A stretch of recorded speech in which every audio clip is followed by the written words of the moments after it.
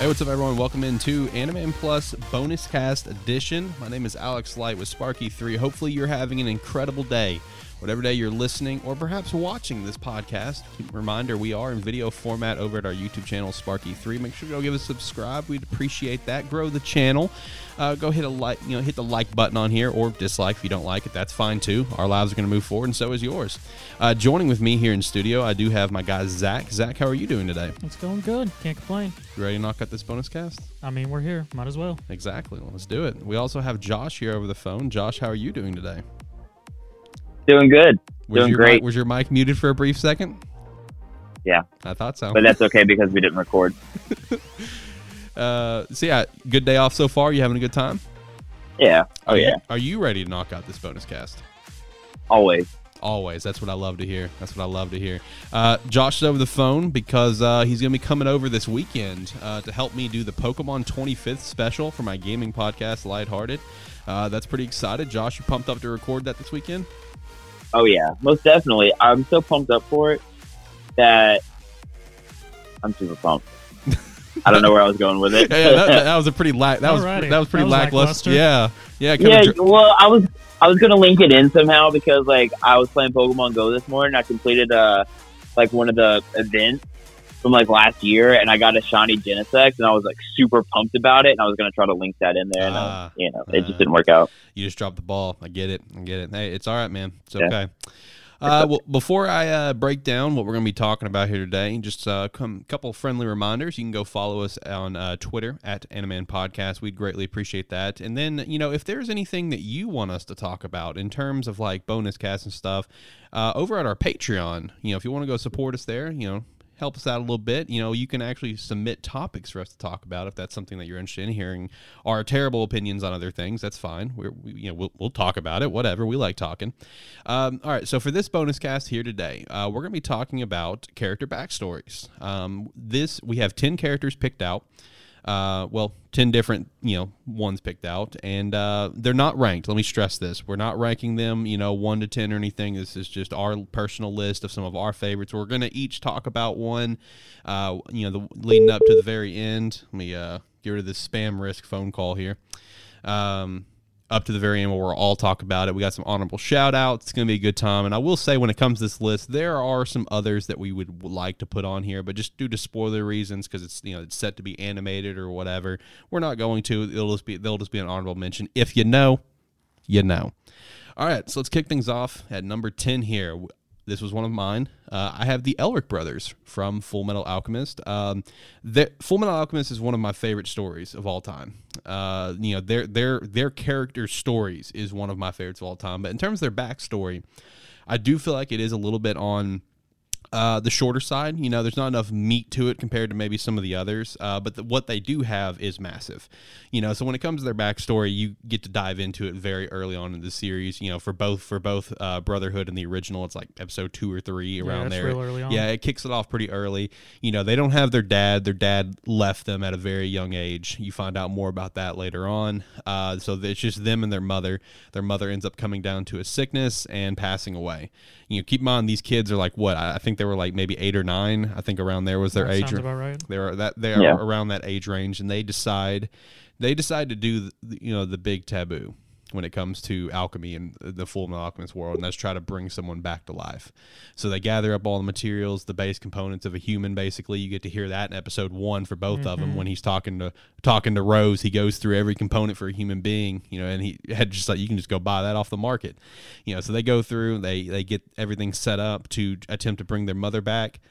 They begin the transmutation. All shit breaks loose. Equivalent exchange, man. Their idea of equivalent exchange was a drop of their blood, for their entire mother. And what happens in this process is Al loses his entire body. His entire body gets taken by the other side, the other side of the gate. Ed loses his leg, and then in an act of desperation, he sacrifices his arm to at least attach his brother's soul to a suit of armor. And these are just kids, man. These are just kids, and this just absolutely just terrible thing happened to them. Granted, they brought it upon themselves, but then it became like that. While that is pretty much the gist of their backstory, that single thing is what set up every single tragic event to follow. And that's why I do feel like it was good to talk about, is because this entire story, it's a tragic story from beginning to end, with things that happen, man, things that, that they encounter. There's a few bright moments here and there, but I mean, throughout this entire story, it is a tragic ride up until the end, where they're finally able to have some happiness. Al gets his body back, whatever. But from beginning to end, man, it is a roller coaster of just sad emotions that happens to these two kids, with their ultimate goal of trying to just fix their bodies, try to fix their mistake. Dude, it's tragic, because like I said, it's just that one single event set us up for such a tragic ride, is why I felt like it was a good one to put on here. Next up on the list, I'm going to pass it over to Zach. Zach's got a couple to talk about here. What you got going on? So the first two I want to talk about is actually a couple from the series Picano, which I've specifically chose these two because these characters are one of the few that stands out. Because just a quick synopsis of this is an anime that tells 3 different stories across 12 episodes. And the same thing about this series is they're all at different points in time. Okay. One is during the 50s, one is during the 20s, and the other one's like back in 1800s. Mm-hmm. Because, they all just have their all different stories, but they're all connected. And it's just a great series where it shows all these separate stories have some slight connections in a weird way. And the 2 characters I'd like to point out from it is Isaac and his wife Miria, who are pretty much gypsies. Okay. The 2 of them are gypsies. Like, your first interaction with them in the series is they're in some mountain in somewhere randomly attempting to dig for gold after the gold just a bit after the gold rush has happened. It's their quick scheme to get money. And I count this as a backstory just because of how the series is. Because the main focus point you get from them is during the 1950 story that happens on a train. But then you also get the earlier story when they're in New York, and these two are literally just running around New York, just like living it up, just doing whatever. It's just like, oh, this seems like a good idea. Oh, we could take that. And they get involved with a dude who's part of the mob, and pretty much shenanigans happen. Stuff is happening on the train and everything. And these two wonderful people, once the events are happening and everything, because they're interacting with a mob, so another mob hits said mob and murders everyone in this celebration.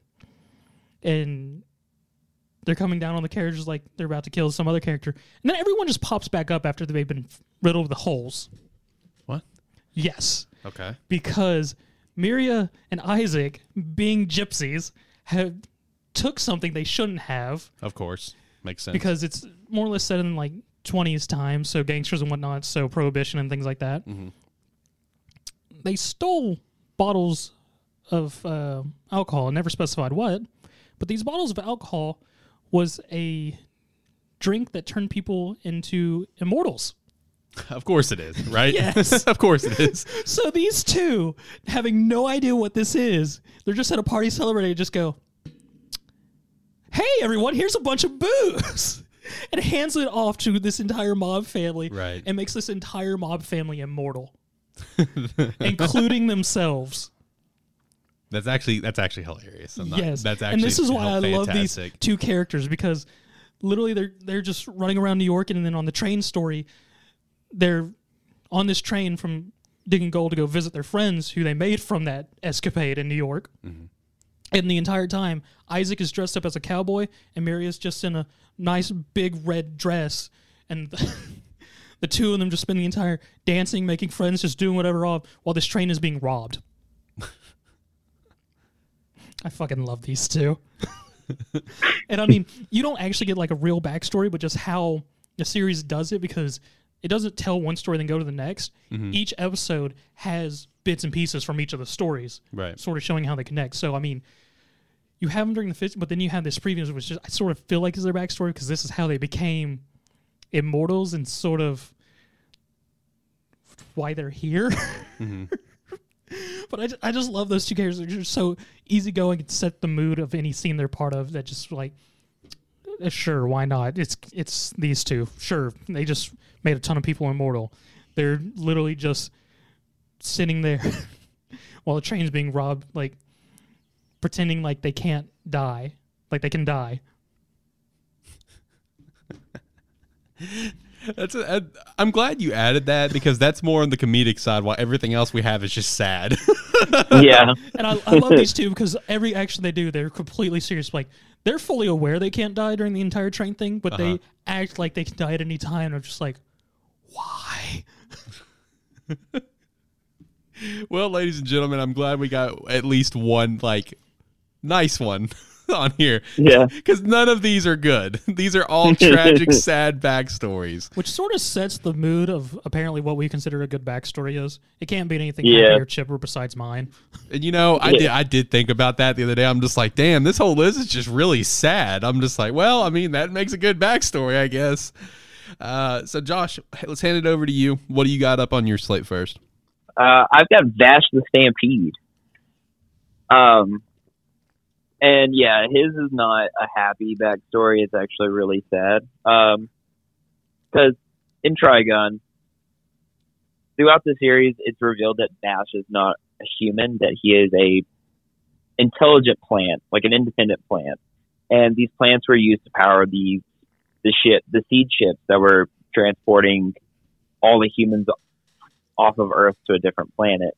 And so Vash and his brother Knives were found and, you know, born from one of these plants, and they were taken care of by Rem, who became their surrogate mother. And they just kind of like hang out on one of these ships where there's very few crew members and everyone else is in like a cryogenic sleep. And eventually they discover they weren't the first independent plants to be born, that there was another one named Tesla, who had been studied by the crew of the ship that they're on and subjected to continuous scans and vivisections that eventually led to their slow and painful death. So Knives basically went to a shock-induced coma, and Vash locked himself away, saying that he hated humanity and thought that humanity and plants couldn't coexist, and tried to kill himself. That's where Rem intervenes, and Vash accidentally hurts her, and being horrified at what he done, saves her life. And that's when she shares her troubled past and convinces him to have faith in the limitless potential of the future, and gave him a newfound respect for life. But Knives, on the other hand, still believes that plants and humans can't coexist, and plans to crash the fleet of ships into a nearby planet, which is the planet Gunsmoke that the show takes place on. Knives' intention is to kill every human on board while only saving him, Vash, and the other plants. During whenever all the stuff's like crashing down, Rem puts Vash and Knives into an escape pod and stays behind to correct the navigation to save as many people as she can, which ends up killing her. So, that's kind of the first sad part, or the second sad part really, is that, their surrogate mother ends up dying. That's when Knives reveals to Vash that it was that he had done it. He had crashed all the ships to kill everybody. And once their pod lands on the planet, Vash, not knowing what to do, just follows Knives around. And I guess to put it in context too, in the manga, Vash and Knives are 150 years old. So they're pretty much watching all of humanity rebuild from scratch this entire time. And so all this is happening. Eventually they separate after Vash is captured in a small town, and Knives kills all the town people to save Vash, which kind of horrifies Vash, because at this point he has like a love for life and he doesn't want people to die or be hurt, and shoots Knives, and Knives cuts off Vash's arm, which gives him the mechanical arm that we see in the series. And then later on, this is about before the manga starts, is Vash travels to the city of July to find Dr. Conrad, who was one of the people on the seed ship that helped Rim keep Knives and Vash secret so they wouldn't get the experimented on. But once Vash gets to July, he's confronted by Knives, who's already forced Conrad into his service, and then captures Vash and decides to activate Vash's dormant powers, which we don't see till the end, closer to the end of the series.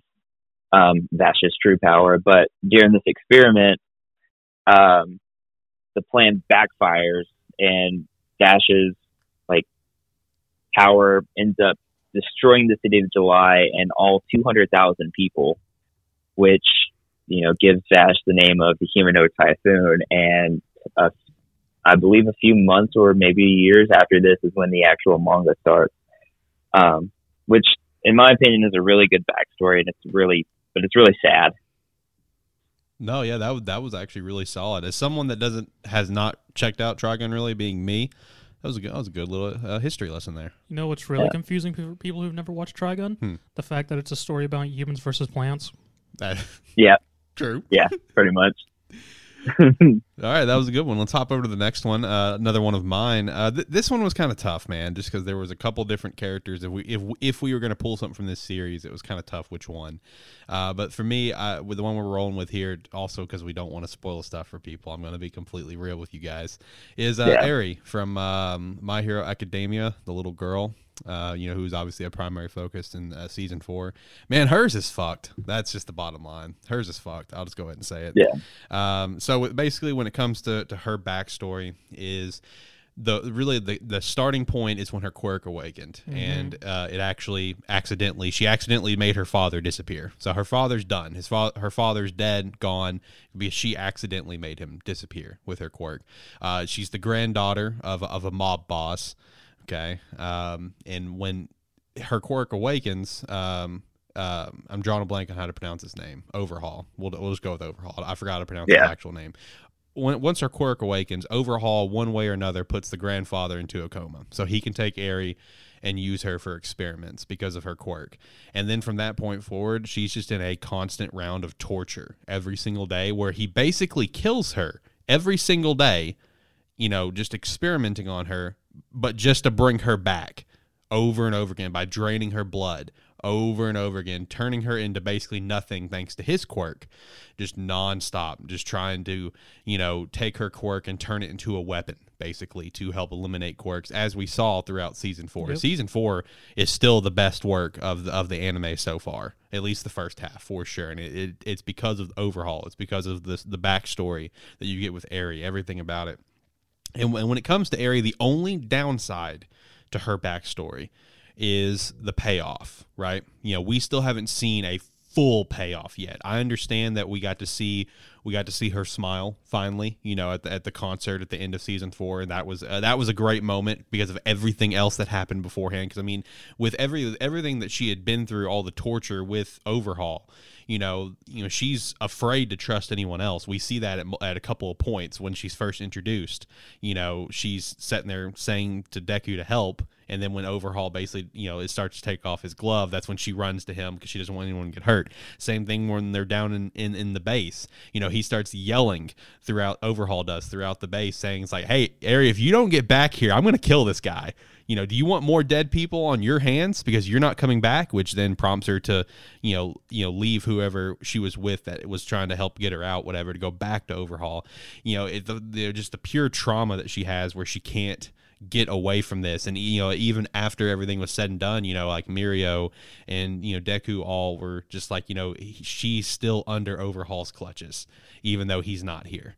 Because of just the pure amount of trauma. And when in terms to, like I said, her payoff, that's the only knock to her backstory, is that we have, even still at the manga, we haven't got a full payoff yet. We got the great moment of where she finally smiled, which was also in the animated beautifully, of where you see Overhaul's shadow kind of go away from her as she starts to smile. That's a beautiful animated moment I just want to shout out.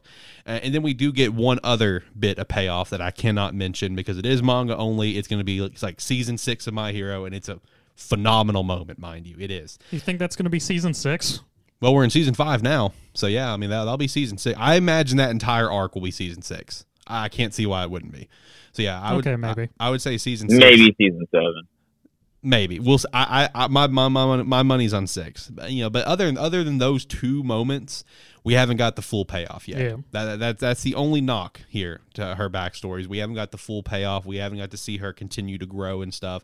Granted, the one that I keep referencing is a great growth moment, but there's still more to grow. So that's the only downside to hers. But it's still just extremely tragic in my opinion, even though it's. Even though we don't have that full payoff yet, I personally think it's potentially the most tragic of My Hero. There's another character that would be in contention, but in my opinion, that's the most tragic because that's just brutal. That's just a brutal thing that happened. So let's go over the next one. Passing off to Zach. Zach, what you got? So my next one is Kuro Sensei from Assassination Classroom, our big octopus destroyer of moons character. So I'm interested to hear this one as someone who has not checked out Assassination Classroom. Yes. So if you haven't, once again, mine's a bit spoilerly. Pretty much all mine are spoilerly, even though this is a bonus cast. So, yeah. It's old content. It's fine. Yeah. So Kuro Sensei wasn't originally a giant octopus. He was originally a person. Throughout the entire series, you do not actually get to see him as a person. All he is actually just a black silhouette. More or less, he's just a giant burn victim. I don't remember if that was actually his thing, but it never showed an actual face for him besides the octopus. But pretty much, he was a person, part of a experiment that was happening in the town that the series takes place in. And the person who was assistant, who was supposed to come and check up on him every day, was the actual previous teacher of our class in Assassination Classroom. And more or less, she interacts with him every day and everything, and they slowly talk to each other and everything. Sort of opening up, he learns about this Class F who are mistreated, forced to go on a mountain and whatnot, and her whole deal of wanting to pretty much raise their self-esteem, make them feel like they can do stuff and that they're not inferior to the other ones. And all this is happening for like several months, the two interact and everything. And then something naturally bad happens. Something goes wrong. Pretty much there's a explosion during the experiment, which ends up killing her. And Kuro Sensei sees this, and this is a bit afterwards of her telling him all this about the class and how she wants to help him.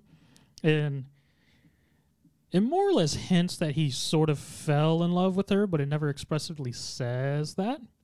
Which, funny enough, she's also the sister of one of the female characters in the class. I forget her name right off the top of my head, but she's a very ordinary-looking character until you find out that was her sister. Then she becomes sort of scary. But that's a whole other thing. So yeah, this failure experiment happens. She unfortunately dies. Kuro Sensei sees this, and he loses his shit. And all we get is a nice shot of the whole entire black face and just a big, white, grim smile. And because pretty much what this experiment was just making him a superhuman weapon, pretty much. And he finally just goes, screw it. Destroys the lab, kills a couple people, destroys the moon, and more or less goes, I'm going to kill you all. And the only thing you can do to try and preserve yourself is I'm going to teach this specific class, and they can try and kill me. I'll even give you the weapons to allow them to kill me. But if anyone else does anything, I'm a murderer of this planet. Which thus leads into our main story of this F class who spends their year attempting to kill their sensei. So yeah, that is Kuro Sensei's backstory. Oh, that's interesting. I'm going to be completely honest. Since I've never checked out Assassination Classroom, never even looked into it. I didn't know he used to be a human. I'm going to be completely real. Yep. I apologize. I'm not a real anime fan, I guess. I didn't know that. No. That is news to me. So that is interesting. And I mean, one thing about Assassination Classroom, it is one of the series that it is fully animated, the entire series. Okay. Might have to look into this at some point. Let's pass it back off to Josh. Josh, what you got on the slate for us? Yeah, we're going from a fully animated series to one that has been on hiatus for about 900 and 6 odd days. Hunter x Hunter. So my next one's going to be Killua Zoldyck. Which I guess his backstory is not really happy, but it's not really sad either because it's just kind of normal. Because he's from a family of assassins. He's basically the heir of this assassin family. And since birth, they put him through extensive training to become the perfect killing machine, where he undergoes various forms of torture and all that kind of stuff, which, again, he doesn't really have any hard feelings about it through the series. So, I mean, it's not like super tragic. It's just part of his job. When we get to the York New City arc, there's, they get to Heaven's Arena and find out that Killua had made it to the 199th floor at 9 years old, which is very impressive considering at 9 years old, he didn't have any use of Nin. And when we meet Zushi, he has a pretty good understanding of Nin and can't get past the first floor. So just to show how much his, assassin training really like put him above other people. Because of this, he has like lightning fast reflexes and superhuman strength. He can like take someone's heart out before they even notice. He can decapitate someone just by kind of flicking his wrist. And when he does start to learn Nin, he can transform his aura into electricity, which according to Tesgera during the Greed Island arc is pretty much impossible unless someone has been like exposed to thousands of volts of electricity over the course of years. So that just kind of goes to show like how much he was kind of tortured as a kid. And even during, like when Gon and Kurapika and, Lorio go to, Killua's like family's mountain and stuff, you just see like Killua getting like tortured and stuff, and it's nothing to him. Like it doesn't even faze him. So I mean, not one of the better backstories, but it's still really cool because he's a really cool character, and Sure. It's one that is cool without being like overly sad and not really happy. It's just, especially when you look at it through his eyes, like that's just how life is. It is what it is. Yeah. My favorite saying in life. It is what it is. Yeah, it is what it is. Yeah.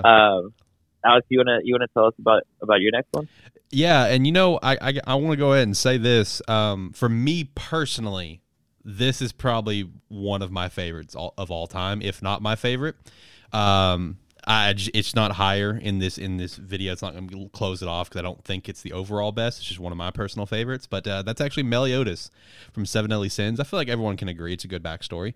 I feel like everyone can agree to that. But like I said, I don't think everyone's going to sit here and say it's the best. It's just one of my personal favorites because I remember when I read the chapter that gave his, kind of tied the knot in the backstory, tied the knot on the questions that you would have at the end of season 2. Because basically my history of Seven Deadly Sins is I watched, the first, 2 seasons plus the season 2, air quotes, of the OVA, whatever. I watched all that, and then I started reading the manga.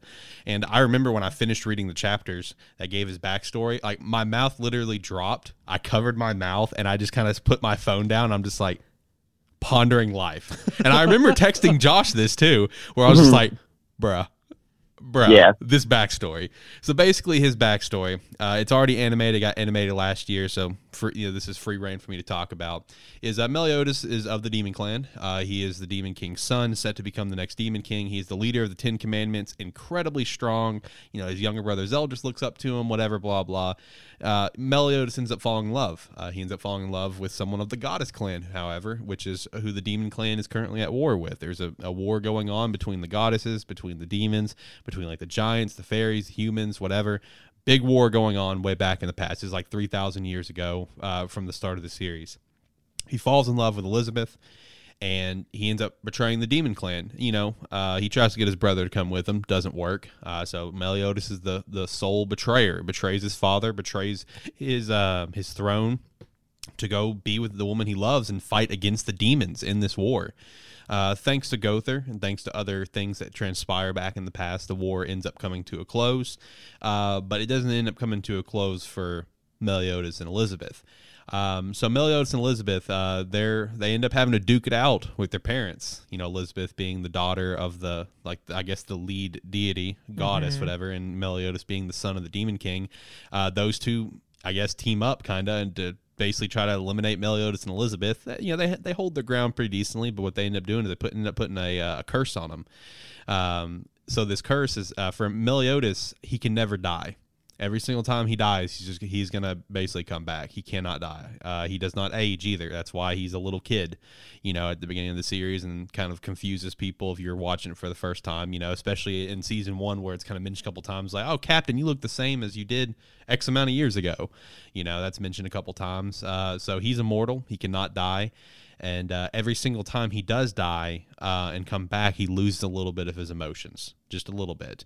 And then when it comes to Elizabeth, every time she like awakens her memories of who she is as Elizabeth of the Goddess Clan, in love with Meliodas, whatever, every single time that happens, she will die in 3 days. And whenever she dies in 3 days, she will constantly be reincarnated. And as she is reincarnated, she is also forever cursed to, one way or another, find Meliodas and fall in love with Meliodas all over again. But it's basically a different Elizabeth every single time until her memories are awakened and she's Elizabeth of the Goddess Clan. When this first happened, and Meliodas first awoke after he thought he died. He thought he was dead. He wakes up. He ends up finding another Elizabeth that's like I think it's like a cave woman or something like that. Time passes. He realizes it's not the same Elizabeth. He just kind of rolls with it. She ends up awakening, you know, and he's happy. And then she's like, "No, we're cursed. Like, yo, we're screwed." You know, and then, you know, she dies in 3 days, and you know, it's just consistent time and time again. And you know, Meliodas has gotten to witness Elizabeth die in front of him 107 times. I did look up that number before we started recording. 107 times he has watched the woman he loves die in front of him.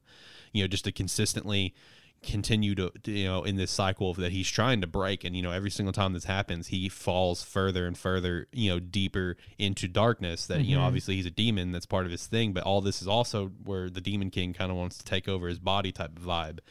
You know, him continuously just losing his emotions. And you know, watching season 2 primarily is the best reference to where it really draws some questions, because you know, in season 2 when he fights the commandments by himself, he dies. You know, Esterosa stabs all, I think, 7 of their hearts, I think is what they have. You know, he kills Meliodas, and then he comes back a few episodes later, and you as the viewer not reading the manga, you're just like, okay, I know this series is kind of all over the place with its powers, but how does he come back kind of vibe. You have a nice shot at the end of season 2 where, you know, Meliodas, you know, is crying to Elizabeth, where it's like, if I want to save you, you know, I may have to become someone I don't want to become. And at this point, Elizabeth still hasn't awakened her memories. She doesn't awaken her memories until season 3. And that's when she finally awakens her memories and she's unconscious, is when Meliodas finally tells all the sins of their backstory. You know, at this point, it's a mystery to everyone. And to tie into just like how much that hit in that episode or chapter is literally right before this happened. You know, Bond, who's like Meliodas' best friend, made a comment to Meliodas, where, you know, he made the comment to Meliodas where it's like, you know, you don't know what it feels like to watch the woman you love die twice. And this was right before Meliodas told them all the truth. So even you as the viewer and the reader, you don't know the truth. Yeah. This was like a chapter before. So then after Meliodas tells the truth, Bond is just like, oh, fuck. Bond felt obviously horrible. So man, I'm telling you, that is probably my personal favorite, just because like of how just brutally tragic that is. It's like a Romeo and Juliet times 10 million is the way I view it. Like, it is. Oh man, it is so brutally tragic. I love it. It's probably my favorite personally. All right, so hopping over from there, let's pass it back to Josh. Josh, let's talk about a little bit of One Piece. One Piece has a lot of great backstories. Why don't you give a couple shout-outs to some solid backstories in One Piece, and then let's talk in detail about the one we have picked out here. Yeah, so couple shout-outs.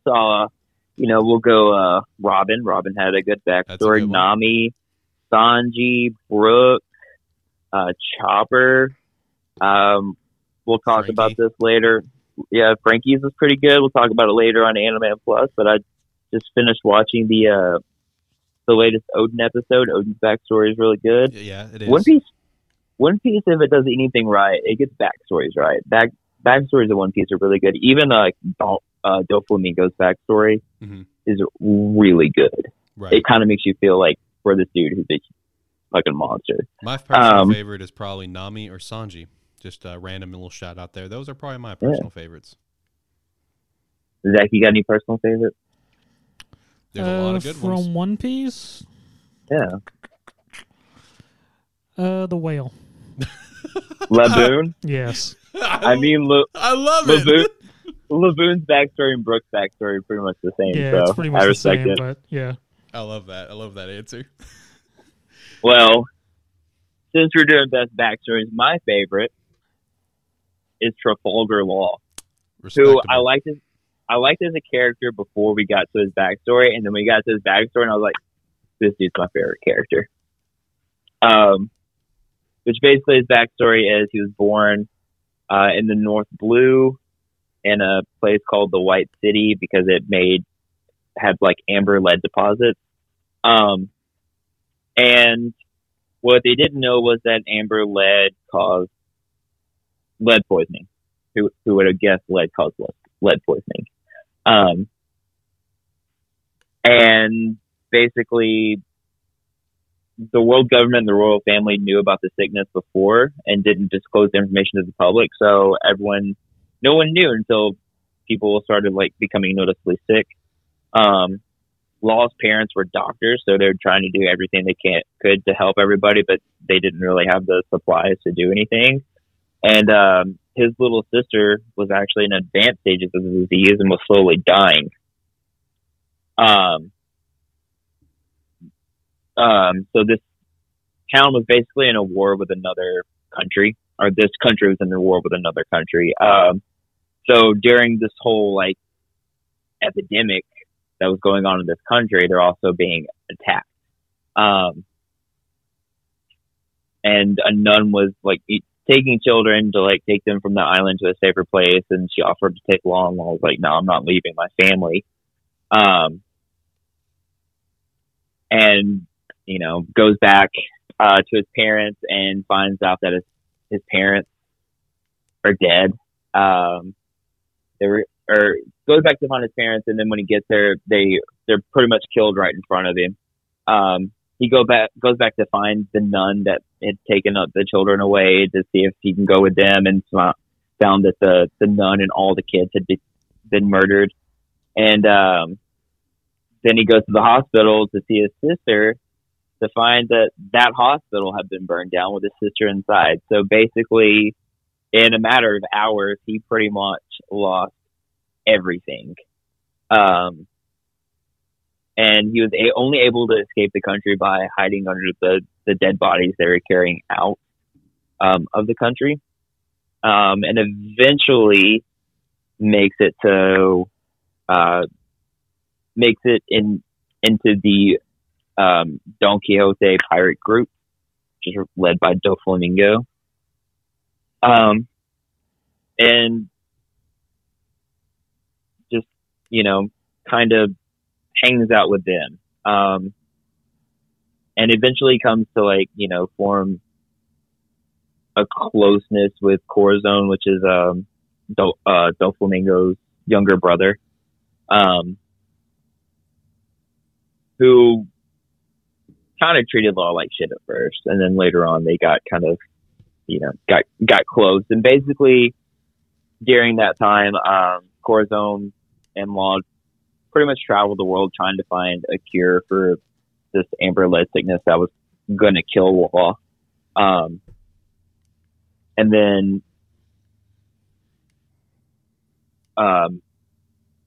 sorry, I'm spacing out. I'm trying to remember everything. I love how you took notes for the other two, but you didn't take notes for this one. I know. I was like, I could remember this one. I know this one by heart. But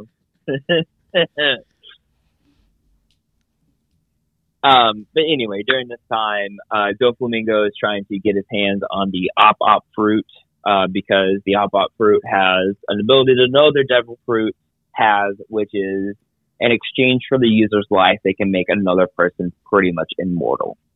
And that's what Doflamingo wants, because not getting into Doflamingo's backstory, he basically wants to ruin the fucking world because the world ruined his life. And Corazon ends up finding the op fruit and feeds it to Law, in hopes that he could use that power to maybe heal himself. And unbeknownst to Law this entire time, Corazon's actually a member of the Navy, keeping tabs on the Don Quixote pirates. So Corazon basically puts Law in a soundproof in a crate, and Corazon's power is basically to make things silent. Makes it so it's a soundproof barrier, and nobody could hear that Law was in there. And Corazon creates a diversion so that Law can escape, because Don Flamingo is going to use Law to use the op fruit to make him immortal, and Corazon's like, I'm not letting that shit happen. And then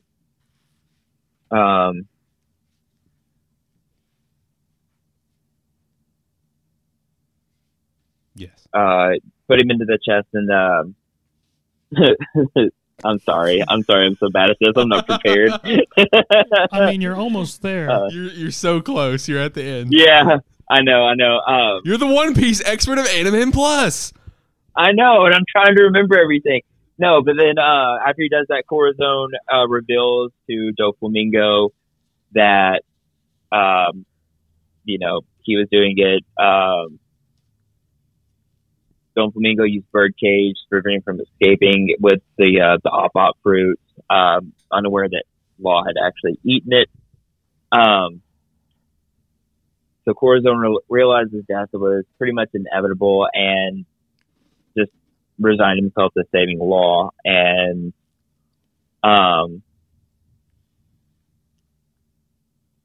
he allowed himself to be caught, served as a distraction, and was killed by Doflamingo. And so then after that, Law went on to create the Heart Pirates, and pretty much history. Sorry, Law's backstory is like really long, and I had to eventually go to a website to like get all the facts straight, because I like started mixing things up, because I forgot how long One Piece backstories could actually be, and that's my fault for the not prep. I apologize. I was like, I got this. If I got any backstory, it's this one. I'm like, oh shit, I don't got this one. That's the importance of notes. I know. I thought I was bad about forgetting stuff. I did forget I read Naruto, so I often forget it. Yeah, no, that's my bad. I got overly confident in my ability to remember things that I haven't read in more than 2 years. And here I am about to go over a backstory that's 25 episodes long that I haven't watched in 4 years. Yeah. Yeah, I'm going to pass it off to Zach now. And, talking about this backstory, I have not checked out this series, but I do understand from the little bit that I know, the really messed up parts at the beginning, obviously. The very messed up parts. This is one of the most tragic backstories out there. And around the time that we're recording this, makes it even sadder to talk about, because the author just recently passed away. Well, he passed away about on the 6th, I think is what I saw. But the news just broke last night, the 19th of May for us, that the author did pass away. So Zach, why don't we talk about Guts from Berserk and talk about his backstory?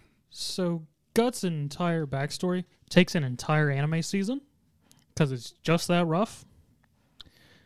So to really start out with, if you do not know Guts, in the original series, not the one that came out in 2019, the original one that came back out, I think it was like 2003. You get a first episode of this badass swordsman who has a big ass sword and a crossbow arm and kills a demon. And we think, this could be a badass action anime. Then suddenly goes back in time, and he's just a soldier with both arms, which leads to Guts in a battle meeting a man named Gilfrith, who leads a mercenary group known as Hawks. Pretty much he watches his Guts fight and is like, I like that guy. Hey, fight me. If I win, you join my mercenary crew. If you win, you can do whatever. Wrecks Guts. Just completely trumps Guts and it's like, all right, you're now part of my mercenary crew.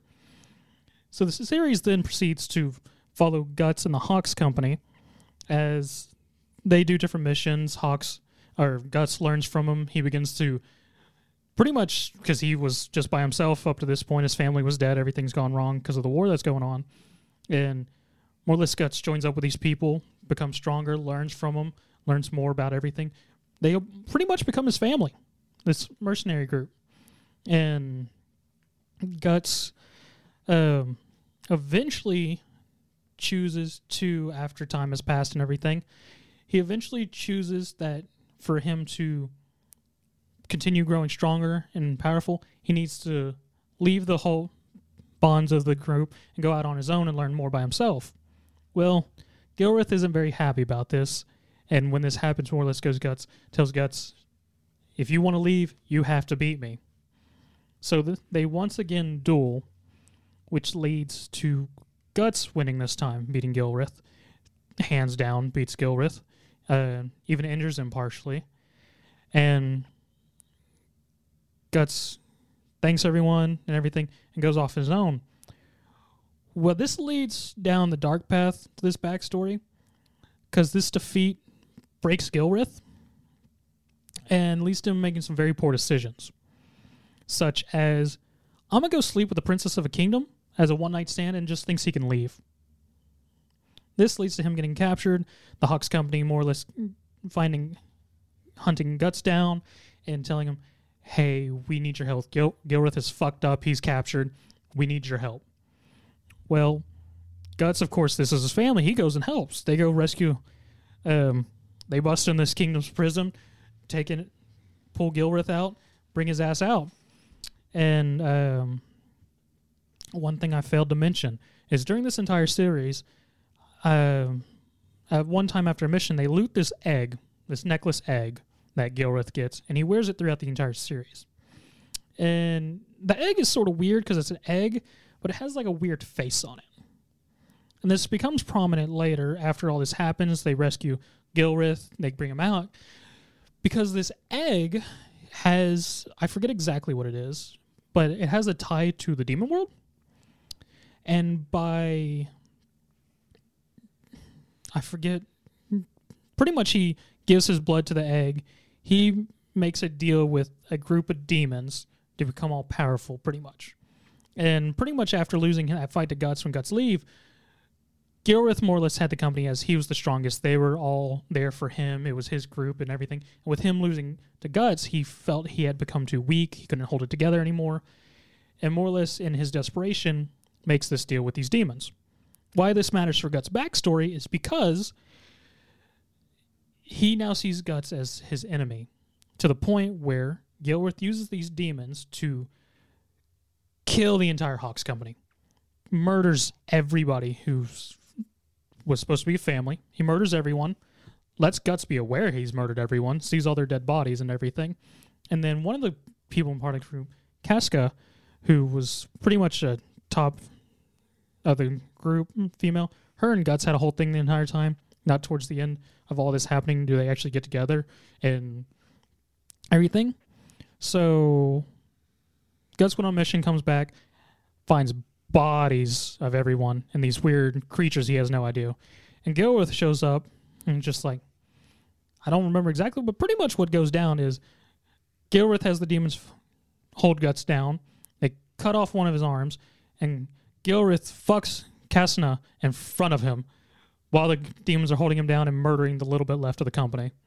And Guts has to watch that. And if I'm remembering correctly, he does not kill Casna, but he takes her prisoner as sort of like a trophy at that point in time in the series. And thus we get Guts the Demon Slayer. And he makes it his sole goal to hunt down Gilrith and kill all those demons.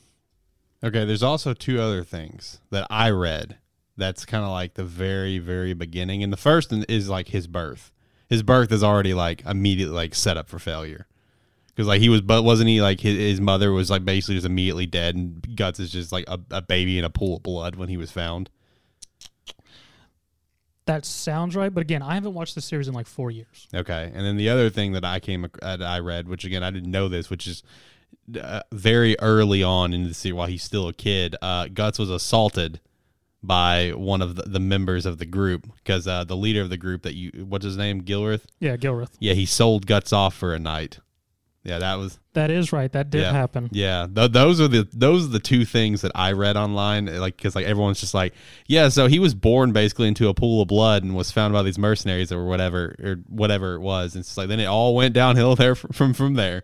Yes. And then he was sold off for a night, and he was assaulted as a boy by one of the members of the gang that later on Guts ended up killing. Yeah. Yeah. That's stuff that I read. I don't know if this is like an alternate series of it, or like or what. There's also quite a possibility, because I only watched the original series. I didn't watch the new one. Mm-hmm. So there may have been some Full Metal Alchemist stuff type happening. Right, yeah, so right. I more or less went back off the backstory that I remembered. Either way, they're both tragic. Yeah, no, they're super tragic. Yeah. Guts' backstory is very depressing after I got a chance to read it. Which, now that you say that makes a lot more sense, because I don't really remember that from the original, because it was mostly him as an adult.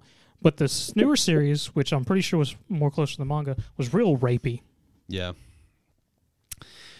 All right, so before we get over to the last one here for this bonus cast, let's go through some honorable mentions. So the first one, this is one that I was very debating put it on here, but the anime itself is still ongoing right now and still new. And while what we've seen so far, I feel like was enough to put it on here, I went and read some more about it, and there's still so much more to come that we're going to get to see.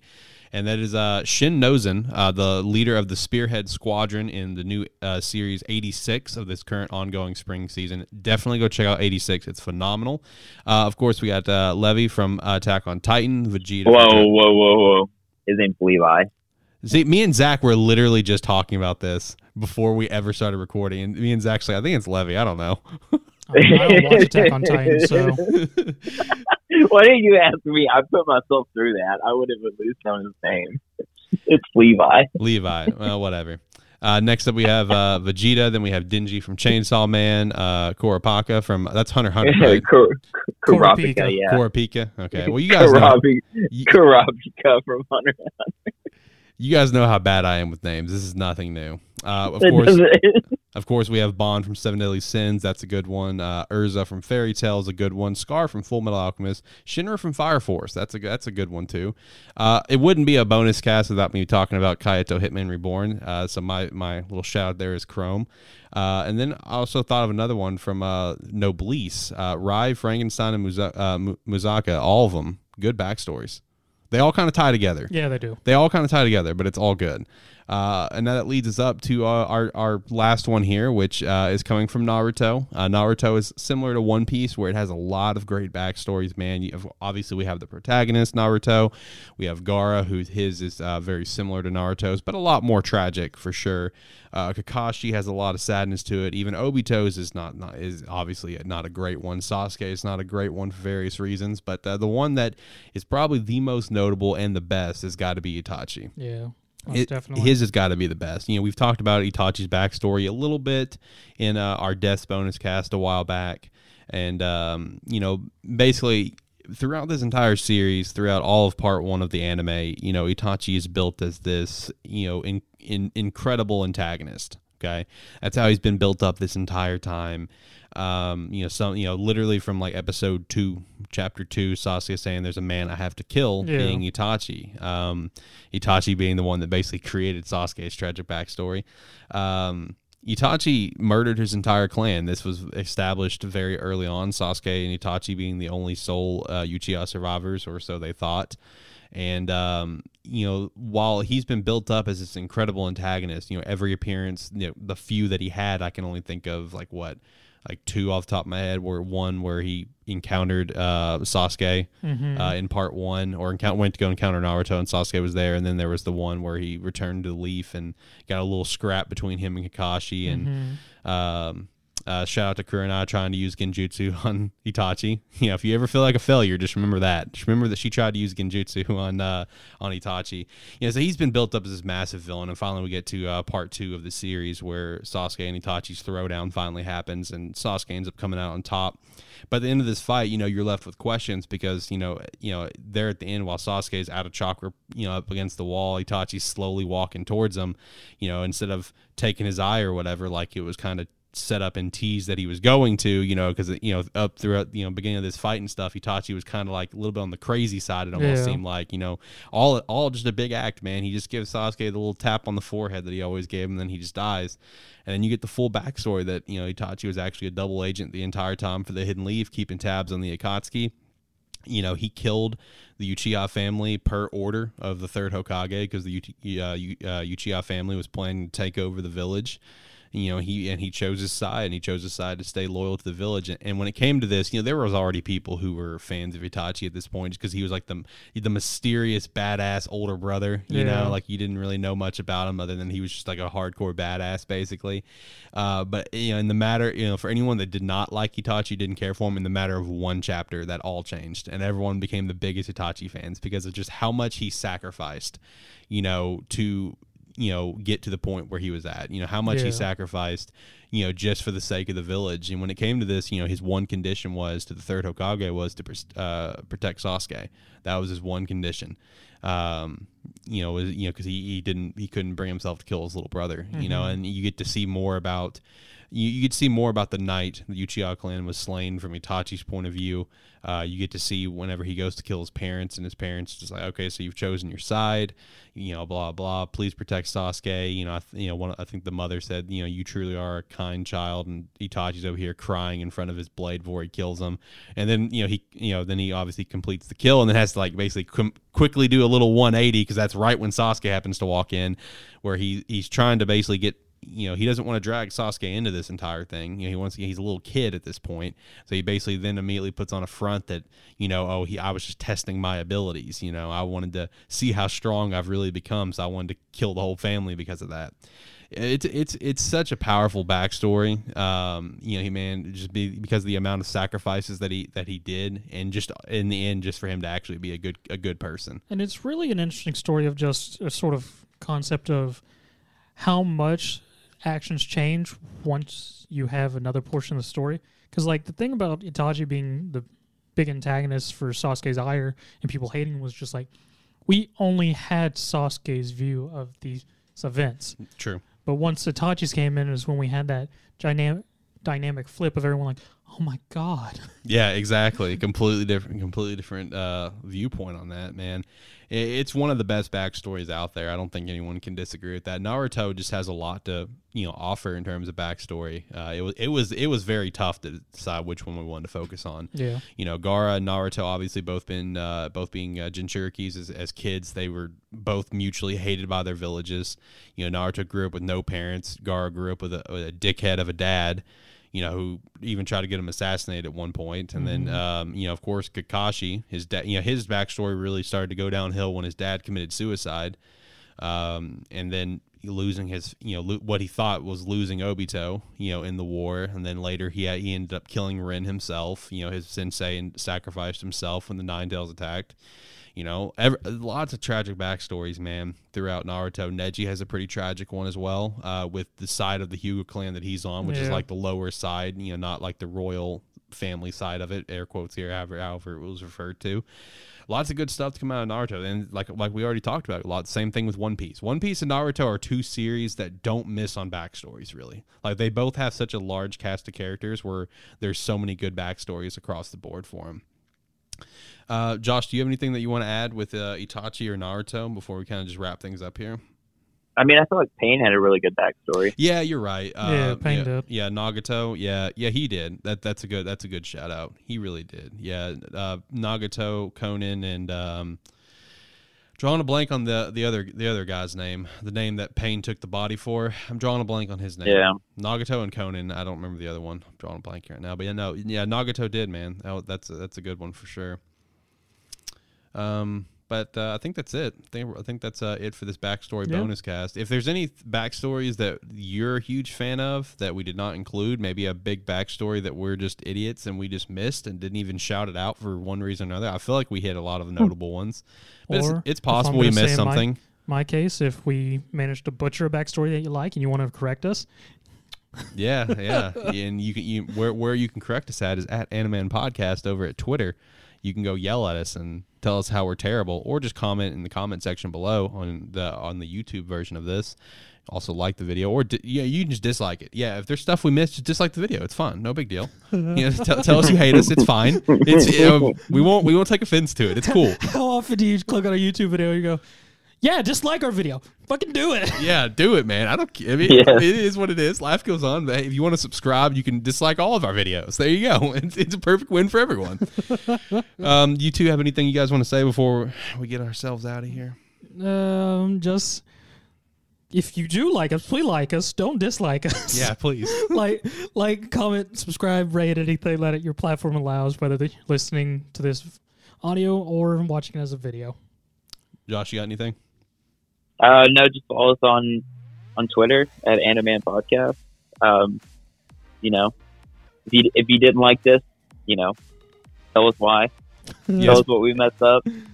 Like the law backstory? Yeah, pretty much what I'm alluding to. At least you're being honest about it. Hey, Yeah, A+ for effort, Josh. A+. I mean, I tried. Yeah, you gave it your best shot. Shout out to that. Well, that's going to do it here, guys. Hopefully you guys enjoyed this bonus cast. We are trying to really make it a priority to do these once a month, whether if it's a bonus cast or a spoiler cast. So who knows what we'll do for June. We'll see. I don't know if we'll do a spoiler. I don't know if we'll do a bonus. I don't know. I guess we'll see when we get there. But anyway, till next time, guys. Have a good one. Make sure to check out the regular show, all that stuff. Make sure to check out Lighthearted, all that good stuff. Anyway, have a good one, guys. Later. Bye. Later.